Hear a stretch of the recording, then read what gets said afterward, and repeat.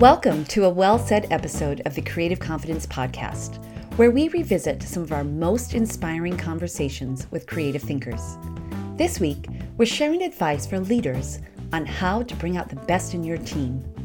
Check the episode notes to find out who shared these words of wisdom, along with a link to their full episode. Enjoy!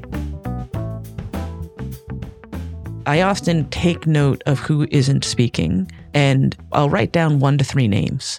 And then I will meet with them outside of the meeting and have a conversation with them.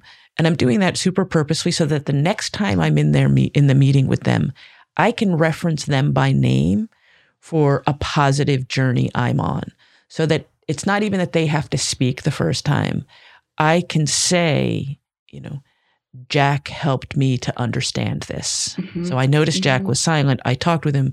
Now I can reference him by name. It's an amazing thing that will happen. Once I positively reference someone by name, the likelihood that they will speak skyrockets. And then when they do speak, I want to amplify their message by name.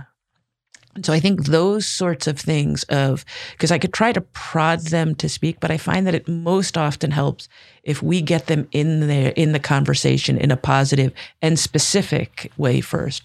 So that's one thing I found works. Another thing is when you ask a question and there's no answer, people are quick to move on, but that just means the extroverts didn't have an answer. So I do a soft and moderately slow count to 10 in my head before ever moving on from a question. And it is amazing what comes up at seconds 7, 8, and 9.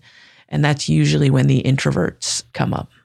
Those are great, Francis. I especially like the first one because you're really speaking as well to just attribution, which is, a really key trait of an inclusive leader, and to bring voices into the room that, to your point, might not be there.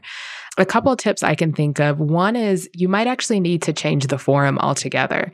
So as a self-proclaimed introvert, nothing is less exciting, frankly, than joining a large meeting and, having someone ask me at a moment's notice what my opinion is. And so some of the things that we've done at IDEO, or I've done specifically, have, again, changed that format up. So for example, maybe you start a meeting in what we call more of a heads down moment. So you put a question up, you have, Post-its or Google Slides if you're working remotely, and you ask everyone, just take a couple of minutes and put your thoughts in the doc. And then you start the conversation. So what you've done is you've given introverts time to process, time to think in our own heads, and get our thoughts together, which is when we're most comfortable speaking. And then that invites us into the conversation. And it also allows folks to actually see what we're thinking, but we didn't have to give voice to it, right? I just had to give words to it. And so someone like my extroverted friends like Francis can say oh, I see someone here wrote this comment about XYZ, does anyone want to give more voice to that? And that takes a lot of pressure off, and again, just gives that time for processing space. Something else we've done, if it's around questions, sometimes people are, again, just hesitant to have their name attached to stuff. So creating ways to answer a question or ask and answer questions anonymously.